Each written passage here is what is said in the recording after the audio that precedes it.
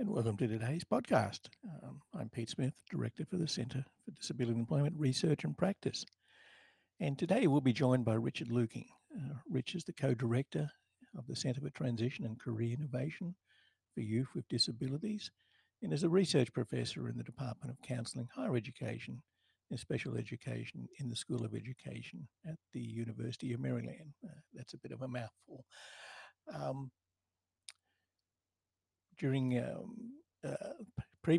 Prior to that, for the previous 28 years, Rich was the president of Transcend Inc., a national non-profit organisation that was focused on improving employment success for people with disabilities.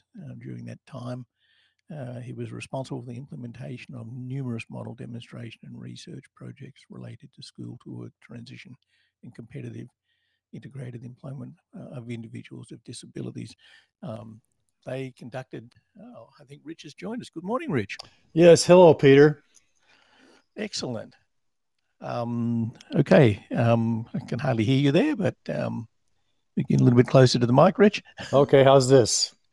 Yeah, that sounds all right. Okay, great.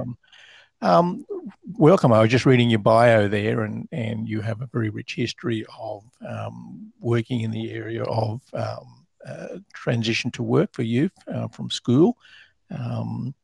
Can you tell me a little bit about why that's been your interest over what appears to be a very long period of your life journey?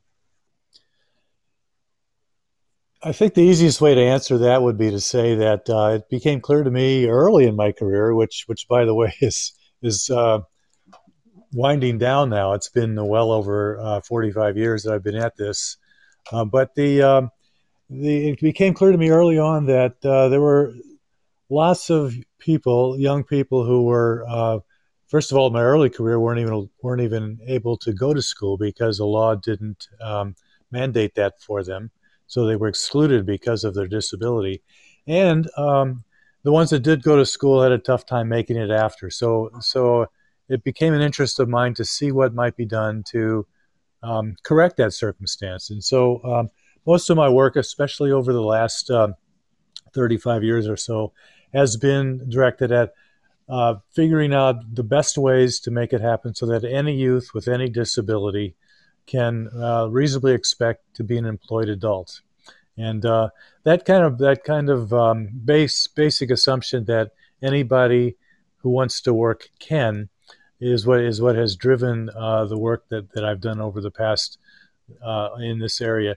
So that's a long answer to your question, but my start became kind of a long-term mission. So. Yeah, it's interesting you say that long-term mission. We recently had Trevor Parmenter on one of our podcasts, and as you probably well know, he's been my mentor for decades and certainly is a patron of the centre. But Trevor was lamenting the fact that he started these transition processes back in the 60s and 70s, and we're still not getting it right. We're still not getting the buy-in that we should have, even after all of these years. Yeah, well, I would agree partially with that statement, Peter. By the way, Trevor is well known around the world and is really a revered person in this field. Has done a lot of great work. So I wouldn't, but I do disagree with him slightly on this point because the bad news is that we haven't been able to take this where we can go, and there's too many young people with disabilities who face dim prospects of adult employment. But the good news is, and this is the important part, the good news is we know how to make it happen. Whereas 45 years ago we were fairly clueless, we now have the strategies, the methodologies, the processes to make it happen for any youth with any disability, no matter where they live, to become a reasonably successfully employed adult. Now, we know how to do it. Doesn't mean it happens and for everybody. And the challenge for us now in the field is to take that to scale. How do we make sure that we can take what we know and apply it not just in pockets, but everywhere? So that's our next challenge. Right. You ran some really interesting pilots in Maryland where you were able to start the transition process a couple of years before school ended. Those programs, I'm guessing, are still going along.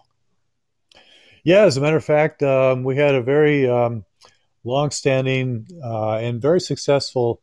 We called it a demonstration project, and the name of it was the Maryland Seamless Transition uh, Initiative, and that project was designed to. It was implemented in about half of the school districts in the state of Maryland here in the U.S.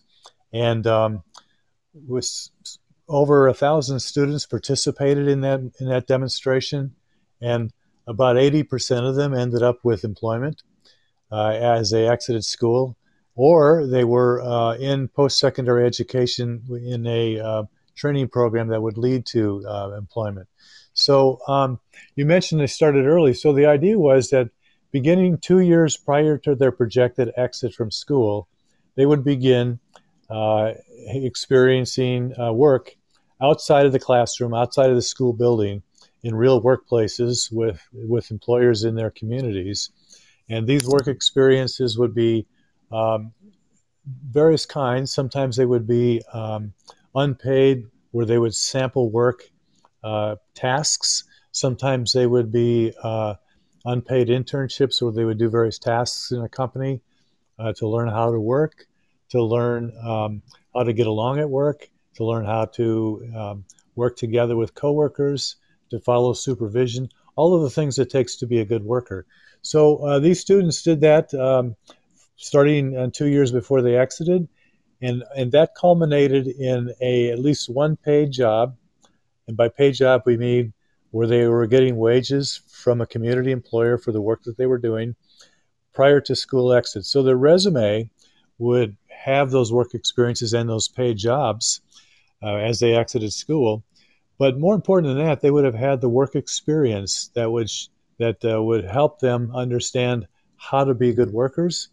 And critical to many youth with disabilities, it also helped expose them to what they might be interested in as a career, a job and a career, so that many students would do things that they simply didn't like, but that told them something that they would try something else.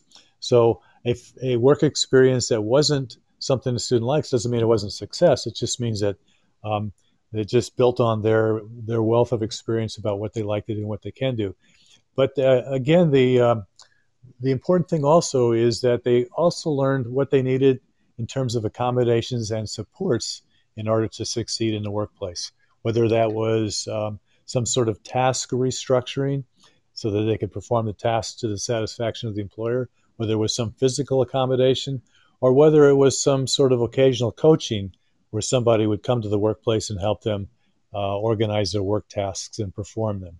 So anyway, it was a very successful model, and in fact, Peter, the U.S. has some new legislation that's passed in 2014, and it's just now becoming enacted throughout the country, and it requires the state vocational rehabilitation agencies. Those are the agencies that are responsible for helping provide services to help people with disabilities become employed.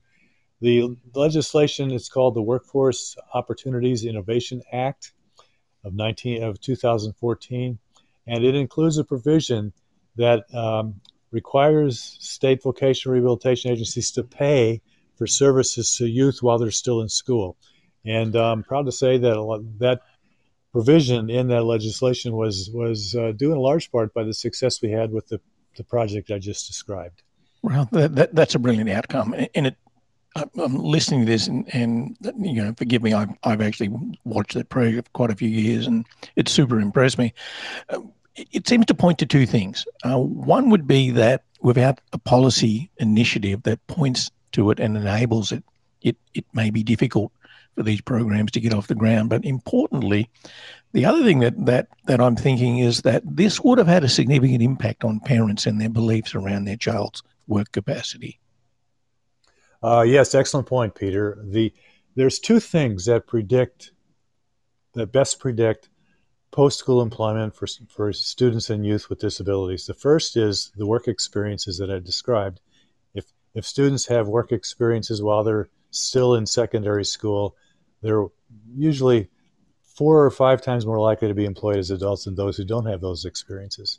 But the other thing that predicts adult employment is family expectations of employment. In other words, those parents and families who expect and believe that employment is going to happen for those youth are obviously more likely to become employed. So part of the issue then is that how do we help parents adopt that kind of expectation? And it's a process because many times not only parents and family members, but also special education professionals themselves might need to be convinced that certain people are employable. And it takes a certain exposure to what it takes to make that happen. And one of the things that we found, Peter, is that many families adopt that kind of expectation when they see other families with people with disabilities that they know go to work and succeed. So part of it is just having that exposure and understanding what can happen. Um, so that's the best way to help the families adopt that kind of expectation. Right. That's almost, we use this in one organization we worked with, and still do, is a sort of a snowballing approach. We found the the people that were really keen, right, to really engage straight away, and they're generally a small number of people. And once they engaged and people started to see success, there are people sitting in the wings watching, waiting, and that seemed to inspire other people to then go, I want a bit of this and I want a bit of that. And that seems to indicate that we're going to have to do a lot of hard work at the beginning to illustrate how this works and how it can be comfortable for families to engage in it. And then once we do that, there's more buy-in, and that snowballing effect takes off. Yeah, absolutely. And the other thing about starting early, getting students out into the workplace well before they actually is another way to make that happen. Right. Now, in many countries, and certainly here in Australia, even though we have the NDIS, which is essentially a lifelong support mechanism, we still have the politics around education, where the education component doesn't necessarily really engage with employment, but it kind of keeps it at arm's length. And we've only just got to the point where we were able to get into schools and really explore employment with any seriousness in the final year, and we're trying to get it further along. But I wonder if this points to the fact that we probably have to engage in other parts of the process in the school system so they get comfortable with the idea of employment. But as you mentioned earlier on, there's almost still an exclusionary attitude among some people where those people can work, those people won't work, we'll send those ones there, those ones we're not going to. That seemed to be part of the challenge as well. Yes, and I think particularly those students who are going to need extra support to make employment happen, and who have kind of extensive support needs. It's often difficult to convince other people that they have the ability to be employed. So it does take a concerted effort in the educational environment to help expose those students to actual work tasks. And the best place to expose them to those work tasks are in real workplaces outside of the school. So we've had a lot of success, Peter, with school systems who were initially very hesitant to consider that kind of arrangement for these students. And once we were able to demonstrate that with a couple of demonstration projects, many school districts adopted that as part of their educational curriculum. In other words, they would some of the school systems we work with actually worked it out so that much of their last 2 years of public education was spent outside of the classroom. These are students who wouldn't be taking an academic curriculum because of the nature of their disability, but they were still being educated within the public school system. And that education took place and now takes place in various community locations so that the students are exposed to work and have all those experiences that I talked about earlier. Right. So that almost is a case of flicking the education switch so that it becomes really vocation focused rather than potentially what schools seem to be focused on these days, which is everybody's going to university. But Mm-hmm, by mm-hmm. switching it to you know what, not everybody wants to, not everybody has to. We're going to focus on vocational skills, employability skills. Clearly, we're going to get better outcomes for people with a disability. Oh And yeah, no, that's not to deny they don't want to go to higher education, but I just think that from a practical perspective, isn't that the part of what school's supposed to oh do, yeah, prepare no you for question. employment? No question, no question. And actually, everything I said about being exposed to work really applies to any student with any disability, regardless of what their long-term career goals are. For in the U.S., we have basically a two-tiered educational track. Students who are going to get a regular high school diploma is one, and students who are going to get a certificate of attendance is another. That happens. That I'm oversimplifying it, but that's basically the way it works here. And so those students who are going to go on to finish their high school diploma, get a regular high school diploma, and perhaps even go on to post-secondary education. Um, Everything I said about work experience applies as much to them as it applies to those youth who are not going to go on to any kind of post-secondary education. The idea is that work exposes students to what they might develop as career preferences. In fact, what we'd like to say is that exposure precedes interest. So you can't find out what you're interested in until you've been exposed to various things, and work experiences do that. And so, regardless of one's path through the educational system, work experiences can and should be an essential part of that for students with disabilities. Yeah, it's interesting you say that.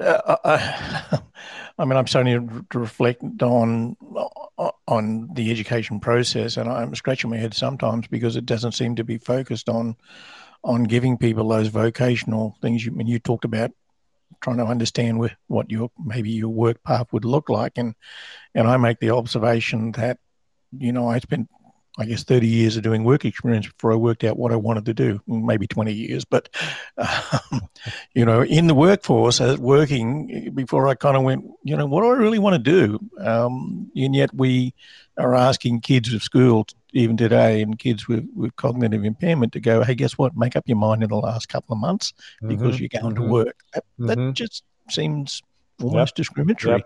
yep, yep, it does.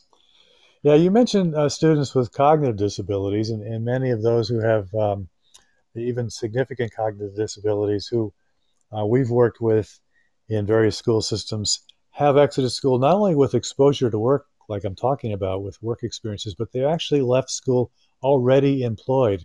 In other words, they had a job while they were still students that became their adult job once they formally exited school. Formally, I mean. So that's one way to make sure that they're going to be employed is to already have them working at the time they leave school. The other thing that's critical, though, for many of those students is that many of them will need ongoing support in order to remain employed and perhaps even advance in employment. And these are people who might be served in what we call in the U.S. supported employment, and I believe in Australia open employment. Um, that the idea of having them connected to those organizations that can support them in their continued work before they exit school is another aspect that contributes to their long-term employment success. Right, and that points to potentially something, like taking a discovery process and starting that in the school system, so that Yes. everybody that may be engaged in the employment process post school are already engaged in that process. And you mentioned families earlier on, and I think one of the hallmarks of a discovery process is that the family engagement. So you've got this Yes. process where employers and family are heavily engaged in this process, and they're they're already brought into the fact that, guess what, a life in the community, a normal job in the community is part of that outcome. Yep. Yep. And it's good that you mentioned the discovery process because actually one of the way that we look at it is that work experiences are an actual part of the discovery process. In fact, as individuals are experiencing work in various places, they and the people that support them are discovering at that time things like skills and preferences and so forth that will contribute to their later employment success. So discovery is kind of a fluid process, and we have an approach we call an asset-based inventory, and we call it an asset-based because we want to look at what students can do rather than what they can't do. And so we want to take an inventory that basically kind of tracks what kinds of things they want to do, what kinds of things they like to do, what kinds of things they can do, what kinds of things they're capable of doing, and what kinds of support they might need to be able to do those things as they proceed toward their work life. And so that inventory, which is a type of discovery process, is something that basically is updated continuously through their last 2 years of school, so that when they exit school, as I said, the ideal would be that they're already working, that they have a job they can keep. Right. Is this your Way to Work Online PD tool you're talking about? Yes, it is. Yes, yes. Mm-hmm. Right. When I, one of the things that we seem to forget about discovering, particularly the work experience component of it, is that all the evidence suggests and highlights that every work experience is a skill building opportunity, a set of skills that the individual is not going to lose. So it almost as though what we've forgotten is that we can use work experiences not simply to work out what might be the ideal work environment, but also as a skill building tool. Mm-hmm. Mm-hmm. Absolutely. Yep. And yet, this will sound weird, but yet we don't see it often. Often school systems seem to focus on everybody gets 2 work experiences and potentially everybody's on the same bus to the same place, to the same employer. Yeah. Well, that still happens, unfortunately. And the other thing that's really critical to all of the things that I'm describing is that it should be um, person and individually centered. In other words, you don't want to send all the students to the same workplace. The students should go to a workplace that is dictated by their asset-based inventory and their interests, and see what they and let them try out something that's important to them, not what's convenient to send um, 6 or 10 students to the same employer to do some work that it really might not be meaningful to them, but is convenient to organize by the school people.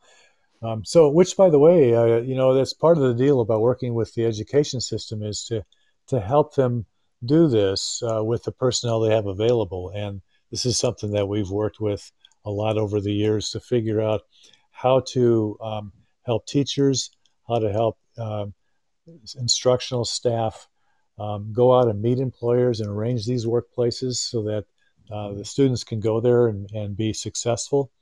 Um, and there's a little bit of logistics involved in making that happen, getting them there, making sure that they're um, observed and supported when they're at work, and then making sure that the employers are comfortable and also effective at having these students do tasks within their workplace. If you were starting from scratch right now and someone said, look, you can have whatever you need, what would be the ideal ingredients to have in a transition to work program from school to work? Okay, well, It's a big yeah, question, I I know. like. Well, I like having that blank slate. Okay, number So, one, we've given you a blank slate. I can do whatever I want. Oh, that's great. Absolutely. Okay, well, what I'll tell you is, and this is based on our work and the research that has proven that it's effective. So, I'll give you several things that I think I would expect to have in place. So the first thing would be school system people who are trained and competent at helping youth get into the workplace and uh, do tasks there that can help them build their resumes and their skills. So that's number one, trained staff. Number two, um, families who are given the information and the support and the opportunity to learn the importance of work, and that work is an expectation that can be reasonably had for their family members with disabilities. So that's number two. Number three would be the ability to negotiate with employers to bring these students into their workplace. So that's a skill set that not everybody has in their professional training, but I think should be an important part of the training. So that training of the educational staff that I mentioned earlier should include how to interact with and negotiate with employers and support employers as they're bringing students into their workplace. And number three, am I on three or four? I can't remember. Anyway, I think you just got into four. That's all right. anyway, oh yeah, I'm on number four now. So number four would be that there would be a system of support available for the students after they exit school. So um, if we have a school system that's really good at making this happen, and if we have families that really believe that it happens, and we have employers that are well suited to bring students into their workplace, then to have, if they exit school and there's nobody there to support them, all that work would be for naught if there's not somebody there to keep supporting a student, the young adult in their workplace. So then the next thing I would like to see in place would be well skilled staff in the adult service programs that could help them do that, help them continue their employment success, and funding for those programs that are geared toward that activity.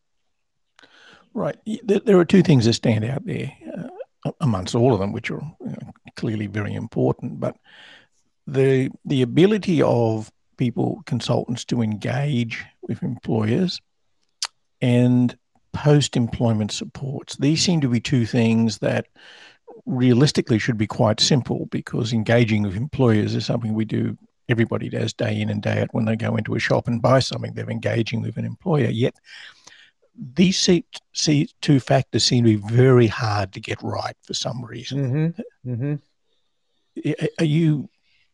Are you seeing any clues, any pointers that might suggest why and how we rectify this? Oh yeah, okay. So this is something I've been kind of preaching for years and years, that if our jobs are to help people become ready for and succeed in jobs, then we, the people that help the individuals and the students, need to be skilled at talking to people that have the jobs. In other words, the employers. So by that I mean one of the most important tasks that we can have, one of the most important skills that we can have in this work, is to be able to identify employers and negotiate with them for work experiences and jobs, and to support those employers in making that happen. That's a skill set that's not taught in most pre-service professional education programs. In other words, the special education teachers and people in the field aren't taught how to do that. There are lots of techniques that are part of that are easily taught, easily learned, and are also very successful. The other thing we've done, Peter, over the years is we've interviewed employers, and we've asked them, what does it take for you to consider bringing individuals with disabilities into your workplace? And one of the most striking responses we've heard is, we are not interested in being sold on the value of hiring individuals with people with disabilities because it's a good community citizen thing to do. But what they told us was, if anybody can show us how an individual can help our operation, we're very interested in working with them. And even if employers don't have available jobs, in other words, even if they don't have job listings or job openings, it doesn't mean they're not hiring. It means that somebody hasn't shown them there are tasks that need to be done in the workplace that somebody can be brought in to do. So that's all part of the negotiation process. Go ahead. I'm sorry. Go ahead. No, keep going. No, that's all right. Okay. Look, it points to something that often people get a little bit shocked when I say this, and one of the things I generally start workshops and things with is that there's absolutely no reason for any employer to employ anybody, let alone someone with a disability, unless they have a skill that they can exploit for profit. Yep. And people struggle with that, and yep. And usually what I come across, which infuriates the hell out of me, is the employment system is still wedded to the idea that they need to tell employers that people with disabilities are more reliable, they don't have sick days, and which I liken to selling puppies to people. It's right up there with reverse marketing, which I think is well, okay, I'll stop right there on that one. But I think the point you made around employers is quite fascinating. We've developed a program with a very significant provider in Australia so that they can work with employers, because very big employers, international companies, have said to them, we'd love to employ someone with a disability. We just don't know how. And that's striking in a multiverse where everybody seems to have diversity policies and inclusion officers and this sort of stuff, but they seem to have not know how to do it for someone with a disability, which I would have thought would have been very easy. Well, one of the big mistakes that we've made in this work, Peter, is to try to sell employers on the idea of hiring people with disabilities. There are almost no employers in the business of hiring people with disabilities. They're in the business of doing whatever it is that they produce or sell or provide a service.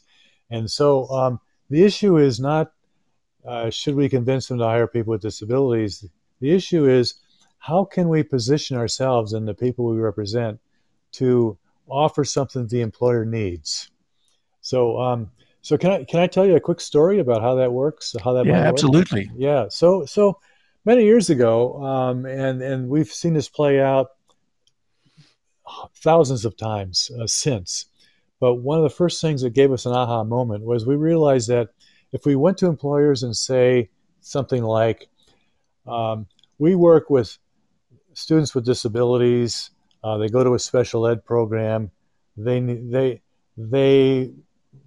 be able to help you, we don't know, but they have a disability. Do you have any jobs they can do? Well, first of all, how is an employer going to know what jobs they might have they can do? They don't know the person. And actually, the most important disability awareness we can do for employers is to introduce them to an individual who has a disability. That's the way it happens.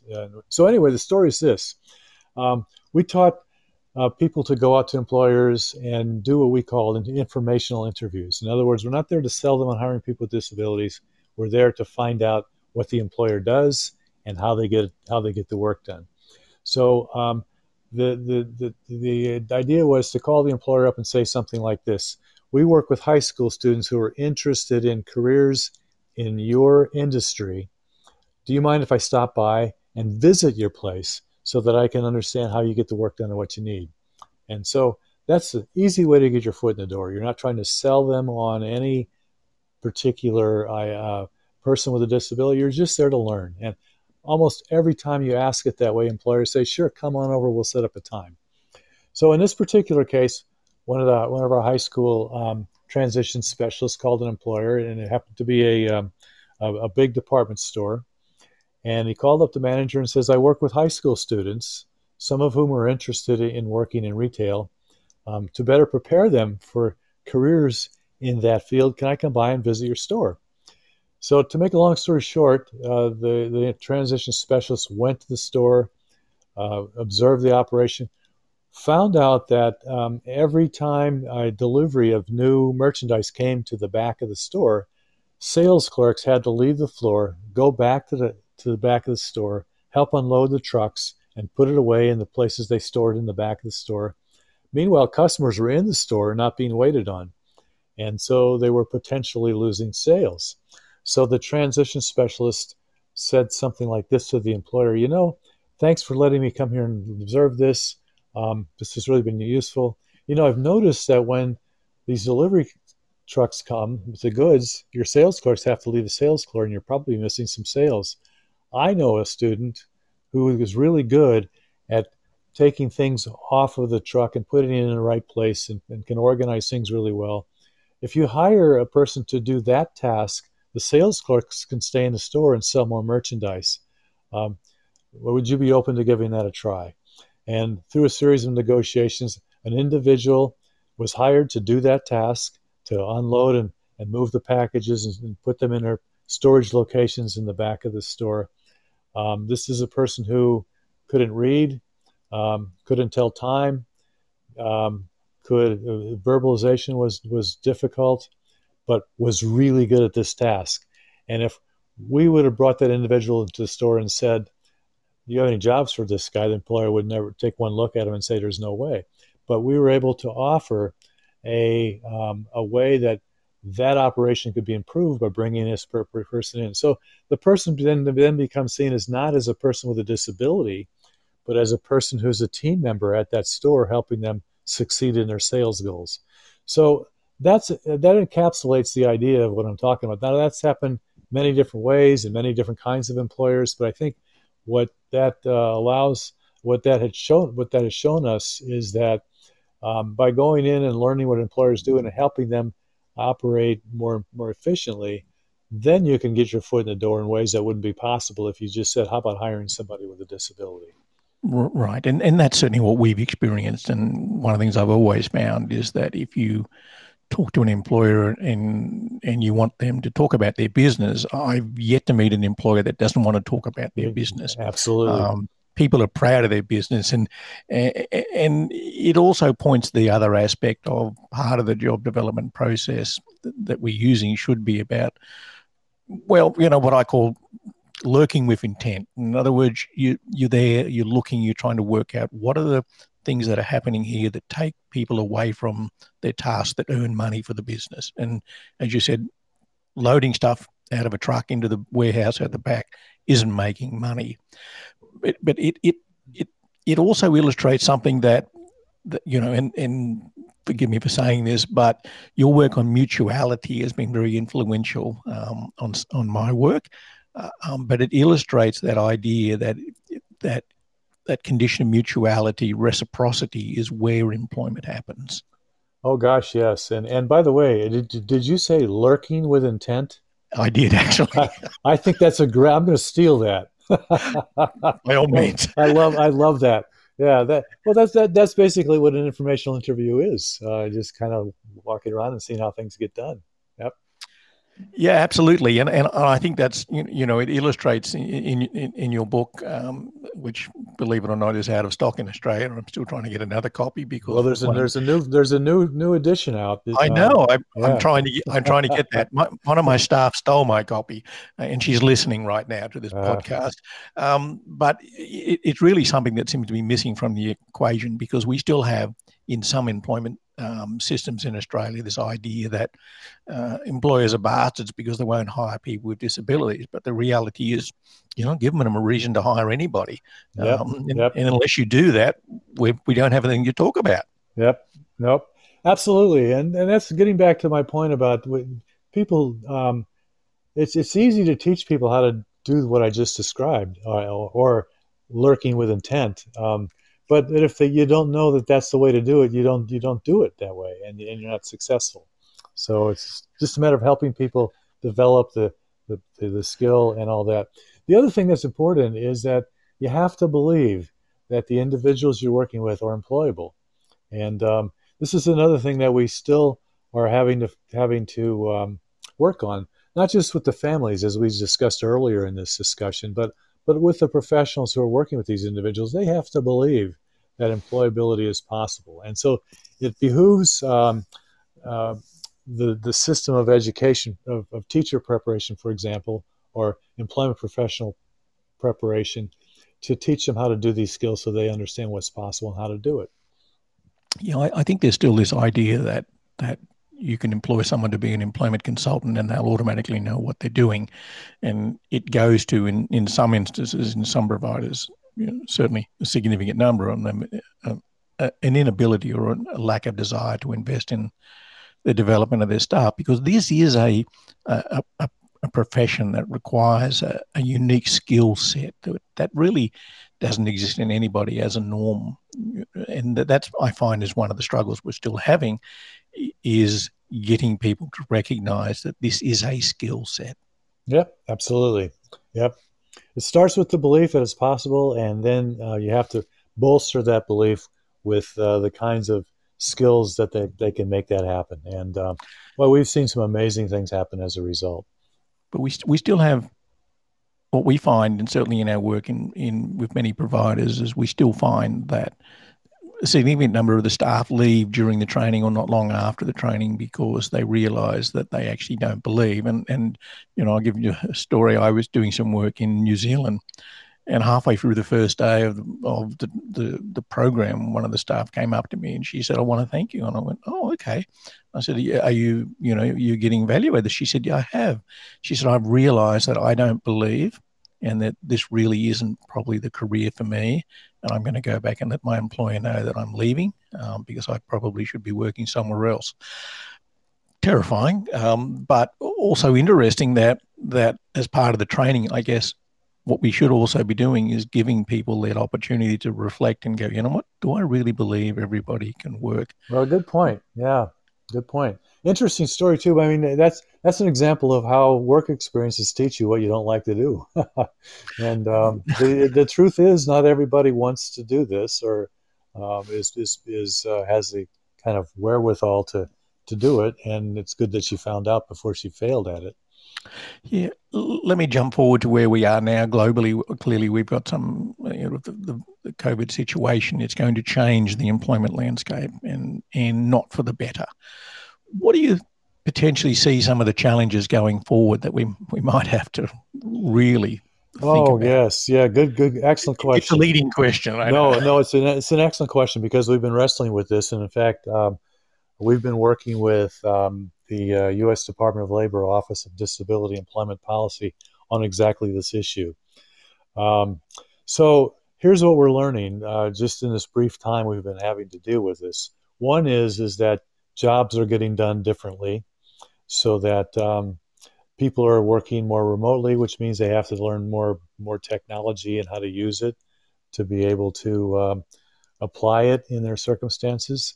Um, we also find that we can do a lot of this discovery stuff virtually or through the use of technology, FaceTime, Zoom, etc. So that requires a set of knowledge and skills on the part of the people that were supporting individuals to find and keep jobs. So there's that. Also, we're learning that employers are finding that they're doing the jobs differently now. And we may see a very big shift in how the work gets done. In fact, that whole story I told you about the retail store, we're already finding that people are getting their stuff delivered to their houses now rather than going to the store to get them. So that changes things. That changes the types of jobs that are available. So we have to learn that. So that's just a couple of examples. How to get the job done through use of technology, learning about how employers are getting their jobs done. Also, that's probably going to change many cases. I think permanently, even after this COVID crisis is past us. Um, so those are a quick couple of things. The rest of it, though, we don't know. We just don't know till we're through all of this. Even Yeah. even here in the U.S., I'm sure that's true in Australia. We don't even know if the kids are going back to school in the fall. Um, so that changes lots. Yeah, we've just entered our second lockdown here in Victoria, and potentially we'll go to a higher level of lockdown in the next week. Certainly, that's what I'm hearing. So Yeah, that's going to, yikes. yeah, and which means we've had, where are we? We're July, August, potentially September before we come out of this current lockdown phase, and we've now had in Victoria mandated face masks and in public and all this sort of stuff. So if you look at it from that perspective, we'll have had 8 months of lockdown in Victoria. And that's going to have a significant impact on how Yes, businesses operate, yes, let alone what businesses actually right, survive, right. which potentially suggests that everything we think we know about employment is going to have to be relearned. Yes, I think, or there's certain things of it anyway that's going to have to be relearned. The two things I just said as examples, but I think the process of helping people discover what they're good at, what they like to do, what kinds of support they need, and the process of meeting and talking and learning about employers' operations, the basics of that aren't going to change. But we're going to have to do those things differently. So, Right. and how differently, I guess, remains to be seen. Right. So a good discovery is still a good discovery. We just have to work Exactly. out how are we Exactly. going to do that going forward. Yep. Yep. Yeah. So I would like to be optimistic that as long as we have the belief in, as long as we presume that everybody is employable, uh, that belief should carry over into whatever we're going to be faced with when this crisis is over. It may not be that it's going to happen right away for everybody. It may be that it's going to take a little bit more concerted effort than it would have otherwise. But that belief still should drive our work. That's yeah, and absolutely. I think that's, to me, that would be key. If you don't believe that everybody can work, then you shouldn't be doing this work. So, one final thing. I think you're still there, Rich, are you? I am. Yes, I am. Yep. Oh, good. There was silence at my end. Look, one final word. I mean, this has been really good, and it reinforces a lot of the things that we tend occasionally to forget. But a final word on transition going forward. What would you have to say to people who are considering engaging in the transition process? Okay, well, so think of it this way. In transition, the research in transition can be summed up in 3 words. Work is good. In other words, with all the value of work experiences and preparing people for work is obviously good. Exposing youth to work is good. Helping them learn what they like to do is good. And transition, the process of transition, work is both an intervention. In other words, it's an educational strategy, but it's also the objective. So we want students to benefit from their education by becoming employed adult citizens. So work begets work, and so that's what I'd like people to leave with. And by the way, Peter, is this okay if I promote my book here? And absolutely, Rich. If you don't, I will. So talk away. Okay. Well, I just want to say, so the book you mentioned earlier that you were referring to is called The Way to Work: How to Facilitate Work Experiences for Youth in Transition. And it's the second edition. It was just published earlier this year. The first edition was published back in 2009. So this is an update of all that. And it has things about how to support families and parents, and also about how to work with employers. All that's in the book.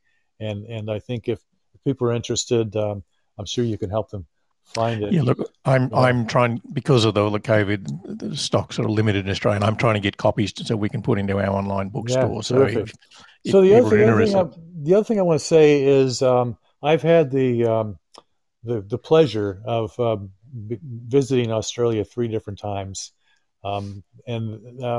there are pockets of success just like there are in the U.S. there. And it was great to see them and to visit them and to work with people about this.